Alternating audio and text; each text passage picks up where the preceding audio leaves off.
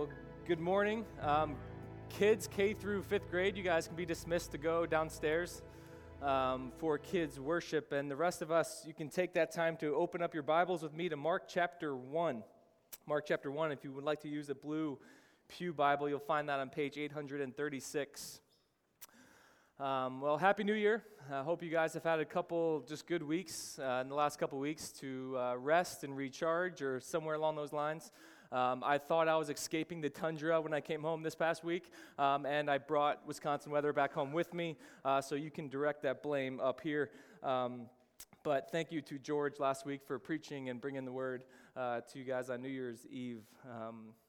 But as Pastor Jeff said, this is as we kind of surge ahead into a new year, we're doing a new series in a new book of the Bible. It's the first time that I recall that we're going to be going verse by verse through a gospel here, and it's really just excited to see what God's going to do through it. I will not tell you how long we're going to be in the book of Mark, but just Lord willing, if He'll have us, we'll be here for a while. So it's going to be a little bit of a different feel for us, but this upcoming week on Wednesday, I have written a blog that will be posted on our Grace Church site of why we at Grace Church have the conviction that going verse by verse through entire books of the Bible, starting with chapter 1, verse 1, and going through the end is why we feel like that is just the best practice of a preaching ministry. Not to say that topical is wrong or less than, but just why that's kind of the route we go predominantly here at Grace Church. We've done several books in the last 3-4 years, all different genres, Old Testament, New Testament, and I've been able to kind of talk about it a little bit here and there as to why.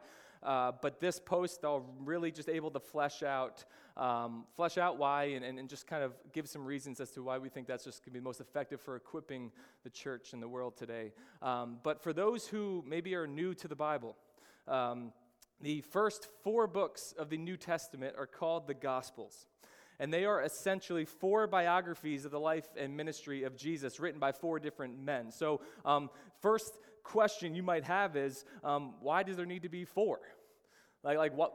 It's the Bible. Like, couldn't one just be enough? Like, did the first guy mess up and we need to fill in the holes? Like, why are there 4? And there's a lot we can say about that, but simply put, each author portrays the same Jesus in a different light to our deep and rich benefit.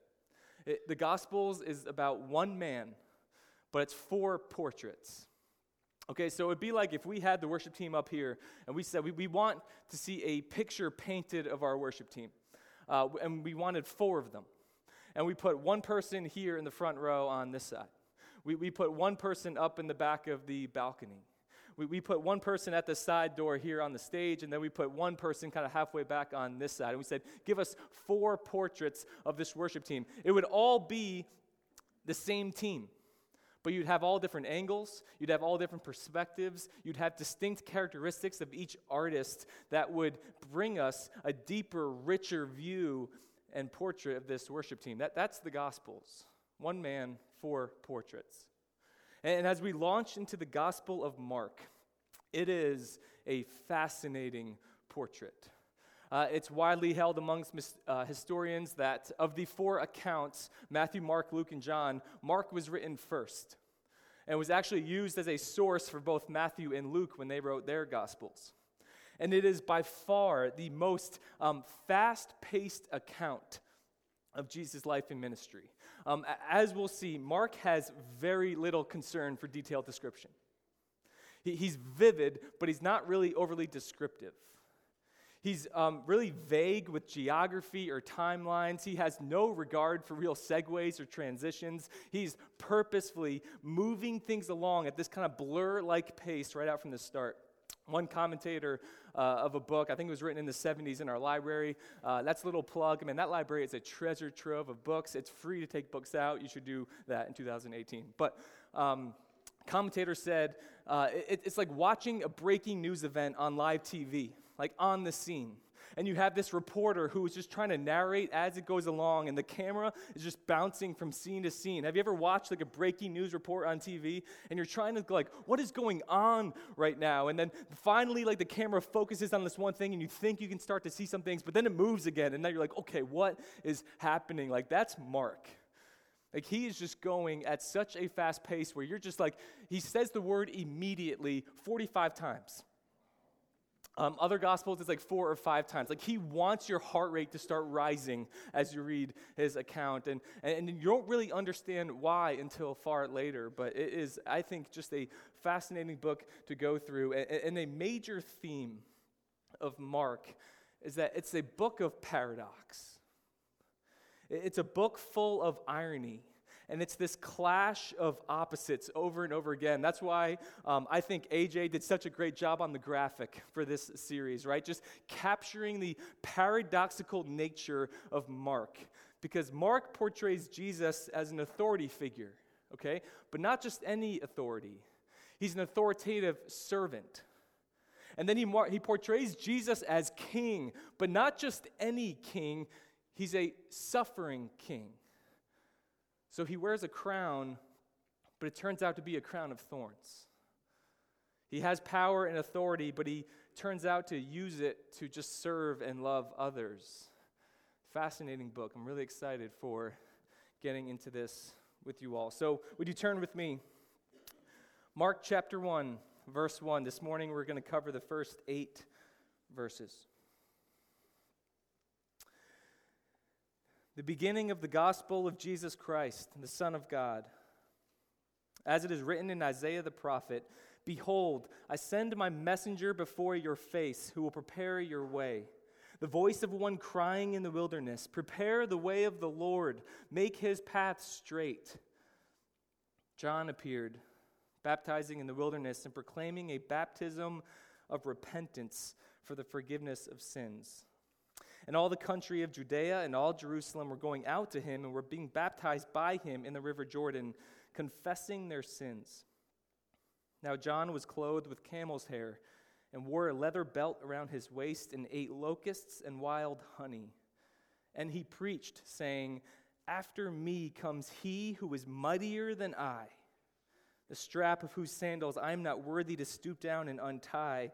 I have baptized you with water, but he will baptize you with the Holy Spirit." I'll spend more time in the coming weeks talking about this author and Mark and the kind of perspective he's writing it from, but this morning we begin with just his purpose. What's Mark's purpose of his gospel? In ancient biographies, which is the genre these gospels fit into, the first line of the book is what we would equate to a book title in our modern day. Okay, so through that lens, this is Mark's title for his gospel. He says, "The beginning of the gospel of Jesus Christ, the Son of God." So you hear that, especially if you have a church background, that probably doesn't jump out at you, but there are some significant elements to that title that are worth pointing out. Mark is writing this primarily to the early church of Rome, in the city of Rome, about 25 years or so after Jesus died and rose again. It is the literal and figurative center of the Roman Empire. And right out of the gate, he proclaims, this is the gospel. This is the good news of Jesus Christ. Listen, Christ was not Jesus' last name. Christ is the Greek word equivalent for the Hebrew word Messiah. This is Jesus, Messiah, the one whom fulfilled all of God's promises. But not only is he the Messiah, he is divine himself. He's the Son of God.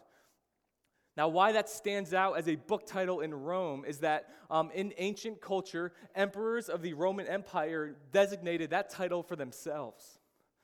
They entitled themselves as the sons of God. So in the minds of the people of God and of the church, of people who before Christ came, who were waiting for the Messiah to come as was promised, those were always two separate things. You had Messiah and you had God. You had God and you had this human person whom would be the deliverer, who would be the one whom he sent. Because God always promised one. So the Old Testament's always looking forward to this one that's coming, this one that's going to save. But now this claims that this Messiah and the God who sent him are one. And so you're like, man, this is confusing at first glance. Like, what is happening? Like, it appears that Mark is claiming that in Jesus, God sent himself in some way. Like, how can he do that? It's like Mark is providing a first century version of what we consider clickbait in the 21st century. Like he wants just by his title to kind of draw you in. And he lays out his purpose in such a way that he intends this whole work to be read a certain way. That every verse, every chapter, every story and parable ought to be read in light of the fact that the ending of this story reveals Jesus as the Christ. So it's like this. Have you ever seen a movie? And then you get to the end of the movie, and your first thought is, oh, I need to go watch that again now. Right? Because the ending was so shocking, it was so surprising, you just didn't see it coming, that now you need to go watch that whole movie with the end in mind. Because now there's going to be a different way to watch it. Now there's going to be a more richer way to watch it. This is Mark telling us the ending in his title. Jesus is the Christ, the long-awaited Messiah, and now we're going to go through his life and ministry with that in mind. For the reader, both in the first century Rome, and in 21st century Ridgewood, no passage in this gospel will make any sense until it finds its final conclusion and interpretation in light of the fact that Jesus is the Messiah. The shocking, scandalous ending of the gospel where Jesus dies in sinners' place and then rose from the dead, conquering death so that sinners can go free. This is not an ode to someone who is dead. This is not a eulogy. It's not a memoir. This is an account of the living and true Christ, who right now, currently, is at the right hand of the Father, upholding all things, and is at work in the lives of those who believe. Now, that's a book title. Some of you are thinking like, oh my gosh, we're in the verse. We're going to be in Mark for 17 years. Maybe. That's the purpose, all right? Second, Mark introduces us to the messenger. We got the purpose, now we see the messenger, and he does so by first alluding to the Old Testament, where God promised that before this Messiah comes, he's going to send somebody ahead of him to prepare the way. So his reference that we read to the Old Testament, it's actually a combination of three passages. Exodus 23:20, Malachi 3:1, and then Isaiah 40. But as was common in that day, he only references the most well-known of the three. And in the time of the city of Rome, Isaiah, the prophet, was the most known of the Old Testament. So he says, as Isaiah says, and I want to read this portion of Isaiah 40, partly because Isaiah 40 also happens to be my favorite chapter in the Bible. Okay, so full disclosure. I'm going to have it up on the screen. No need to turn there. This is where Mark is pulling out of. A voice cries, in the wilderness, prepare the way of the Lord. Make straight in the desert a highway for our God. Every valley shall be lifted up, every mountain and hill be made low. The uneven ground shall become level, and the rough places a plain. And the glory of the Lord shall be revealed, and all flesh shall see it together, for the mouth of the Lord has spoken. What a pronouncement. The Lord is coming. God kept his word. He's not left us. He's not forsaken us. The glory of the Lord will be revealed, and this is following 400 years of silence between God and his chosen people. In ancient cultures, a king's envoy would travel ahead to make sure the roads were safe and fit for a king to travel on. And in that preparation, it would also serve as an announcement of an arrival. The king is coming. And if we think about it, not only is that just an ancient practice, but that still happens a lot of times in our day. Probably not for me and you. Like, nobody cares if we're coming. But there's certain people in this world that people want to prepare the way for. So when I worked in the city, I worked on 42nd and Madison. And every September, you had the UN General Assembly. And so down 42nd Street, right down Midtown, all along the way, they would start closing down the street because that was the street that all the world leaders would travel down. And so I would always be reminded when I'm walking from Penn Station to my office that this is the time of year that it's come up again, because you get to 42nd Street and you see people starting to gate off the street. And you see all this security personnel starting to set things up, keeping a lookout, creating this traffic flow. And what are they doing? Preparing the way. Preparing the way for these leaders to come. They want to make their pathway as straight as they can. And in doing so, it serves an announcement to me, to hundreds of thousands of others that are walking the streets that, hey, somebody important is about to come through. But what is so amazing about this messenger is that he's not that amazing. According to Mark, it's just a man named John. And I love that Mark provides none of the background that the other Gospels do. From the other Gospels, we know a whole lot about John, about his family, about what happened at his birth. Mark gives you none of that. He says, it was just John. John is among the most common names in that day. And so Mark is telling you that God does not pronounce this arrival through the upper class elites of Judaism.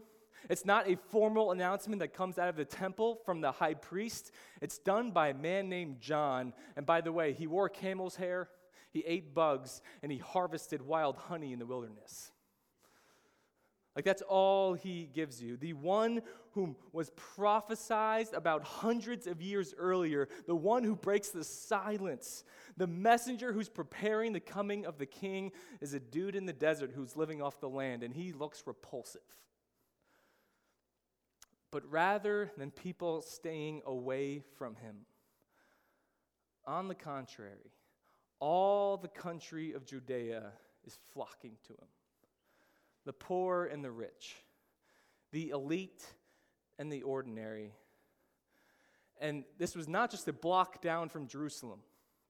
The Jordan River was about 21 miles east of the capital. So that would be like saying to you roughly, outside these doors, go walk to LaGuardia Airport.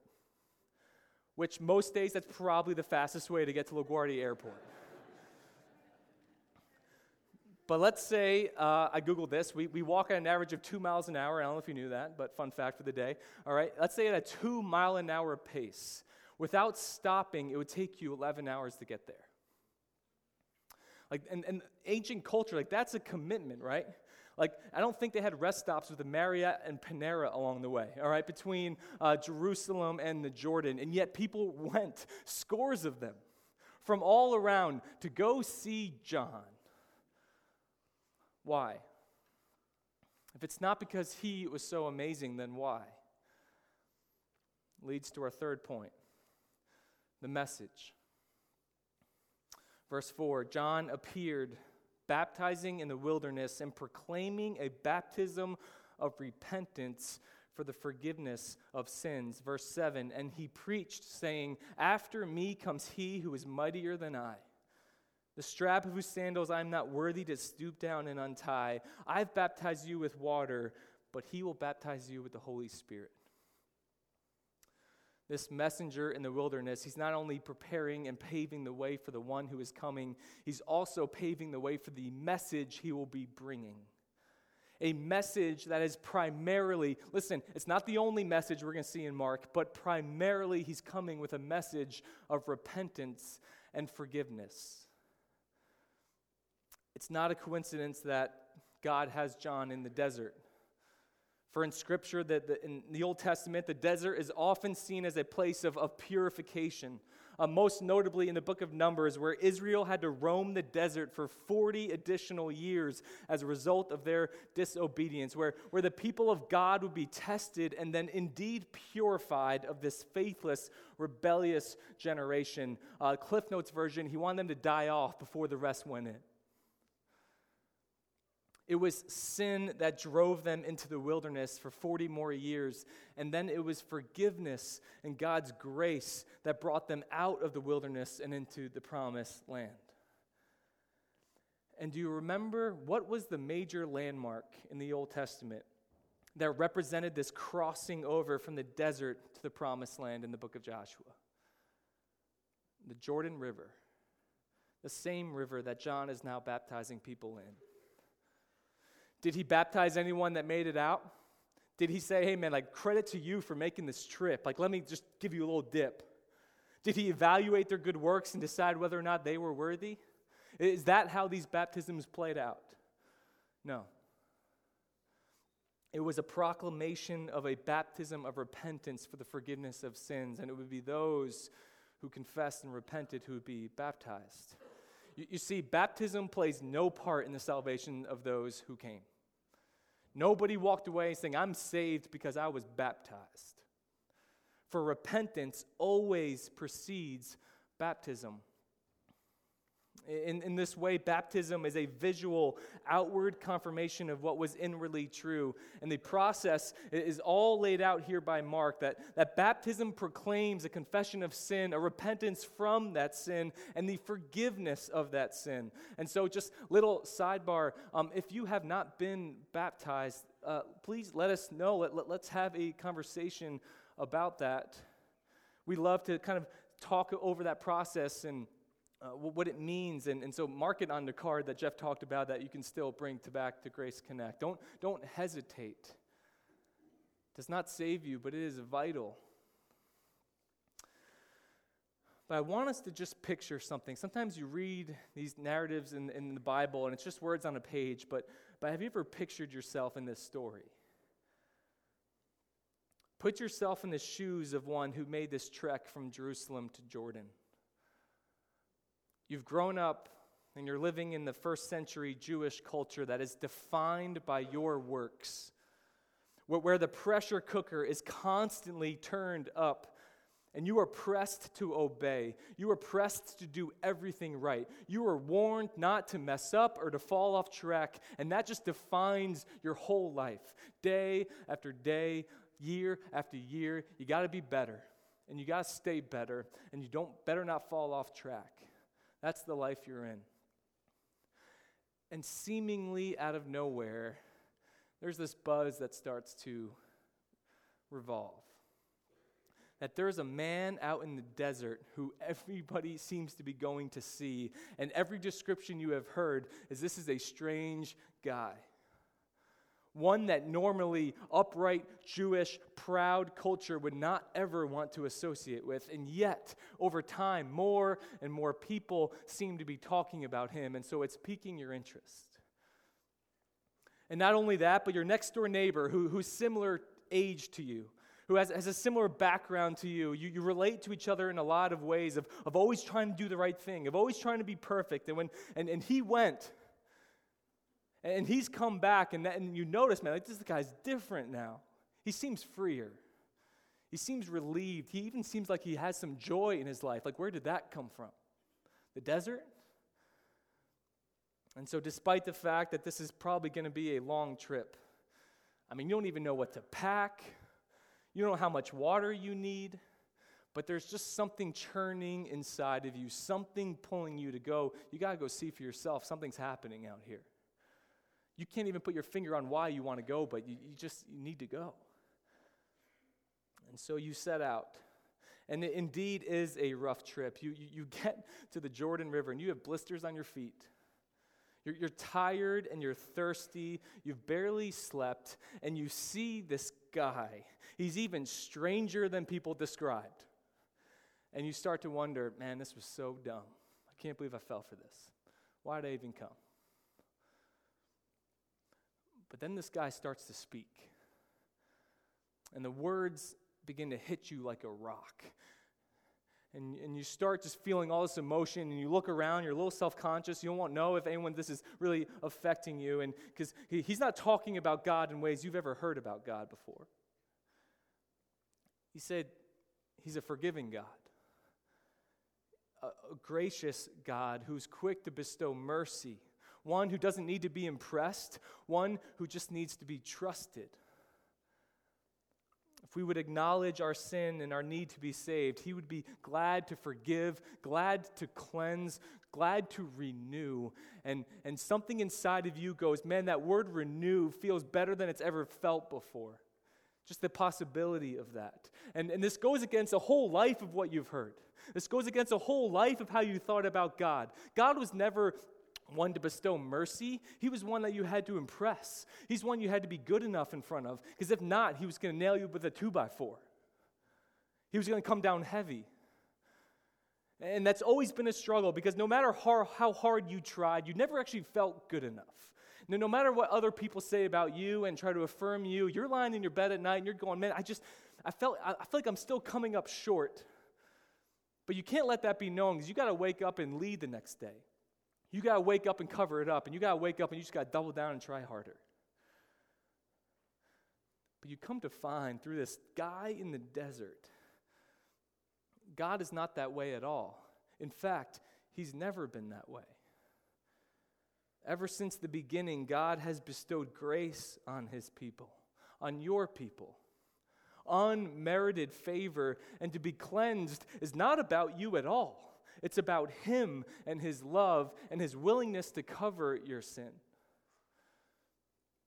And you hear that forgiveness is granted and salvation is received not because you're so strong. It's literally the exact opposite. It comes through the confession and repentance because God is so strong. And you see these two words that keep getting tossed out, confession and repentance, and they are connected, but they are distinct. They are not the same thing. Because while confession acknowledges wrongdoing, repentance takes it a step further. It is very easy to acknowledge wrongdoing, but just not do anything about it. Repentance takes it a step further and acknowledges that wrongdoing and then turns from that wrongdoing and turns toward God.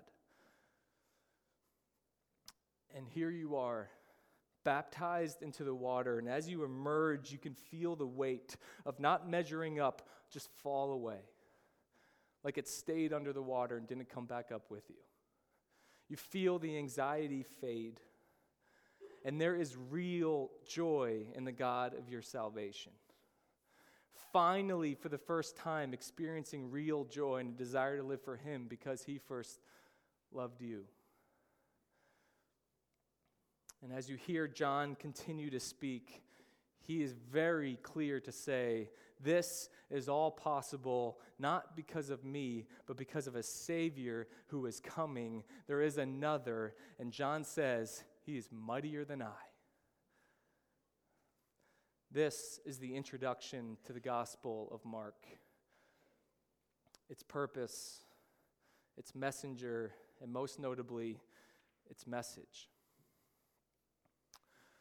So I want to conclude this morning with something we can all grab hold onto. We can lay on top of our lives. I mean, maybe for some of us, just the message and offer of forgiveness and that God is that way was everything you needed to hear this morning. But there are many of us who have confessed, who have repented, who by God's grace, we are saved in him. And I just want to, while this serves as an introduction to the gospel, it also gives us this interesting picture of a guy named John. And I think it will be fruitful for us to finish by considering, church, what can we learn from John? Quickly, two things. First, let us be faithful like John. All that mattered to him was that he pleased the Lord and made much of him. His message was simple. It was clear. And it was passionately urgent that the time to turn to God is now. And you know what I admire about John is that he didn't seem to care about anything regarding his appearance. He wasn't self-conscious. He didn't care what people thought. And it's just stunning to me. I mean, just washing over me as I prepare for this, how easily we in the church can be so fearful, so intimidated, so concerned what people might think of us if we sell out for Jesus. Like they might think we're a little crazy. They might say something. They might post something. They might not invite me to something, and that crushes us. And so we just can't handle it a lot of the times. And it is such a breath of fresh air when I see it here in Mark 1. It's such a breath of fresh air when I see it in a fellow believer in the world who just don't care what people think about them. You know why it's so refreshing to see? Because it's so rarely seen. And when we just are so consumed about what people might think, we reveal our lack of faith in the message. And we put this abundance of false faith in ourselves as the messengers. And so this is what I preached to myself this week. Let me preach it to you. You could be the most cool guy or girl in the world's eyes, and it'd be meaningless for the advancement of God's kingdom. And likewise, we could be the most strange, bug-eating, honey-harvesting people in the world, and yet be the very ones God uses to get his message across. Church, let us be faithful like John. And lastly, let us be humble like John. John had reason to boast, didn't he? John went viral before going viral was a thing. Like he was the YouTube star before YouTube was a thing. All right? Everybody was coming out to see him, traveling long ways to hear him. How easy it would have been for John to just be like, whoa, and start to own it. Start navel gazing, like, yeah, I am. I seem like I must got this thing together. Look at all these people, all different kinds of people. They've come a far way. And yet, John is clear to say, in case anyone would think otherwise, he says, I am a nobody. I'm just John. There is one mightier than I. I'm doing external baptizing, but it's him. It's through the one who is coming that baptizes with the Holy Spirit, which means his is an internal washing, internal and eternal. It's through him that we can have a relationship with God. It's through him that a way has been made where he has done things that will enable forgiveness for all the brokenness we feel. Me included. You included. In John chapter 3, it said, John, all these people were coming to him and were kind of asking him, like, hey, all these people seem to be following Jesus now. Like, your numbers are starting to dwindle. And John just says, I must increase. No, he did not say that. He must increase, but I must decrease. Church, let us be humble like John. Let us resist the temptation to just raise our personal brand. Let us resist the temptation to just make much of ourselves and expand our platform for others to see. Let us keep our eyes fixed on Christ and point others to do the same thing. For when our eyes are on him, the things of this world, including ourselves, maybe especially ourselves, will grow strangely dim. And that's good news. Let's pray.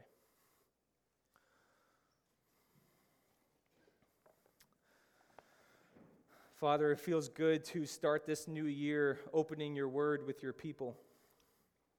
I pray it would fall afresh on us all. I pray this would be the start of the most fruitful, life-transforming sermon series you have planned for Grace Church. We pray that we would make much of you, that we would feel the desire and the burning passion to take eyes off ourselves, fix them on you, and encourage others to do the same. For it's in the name of your Son, Jesus Christ, that we pray these things. Amen.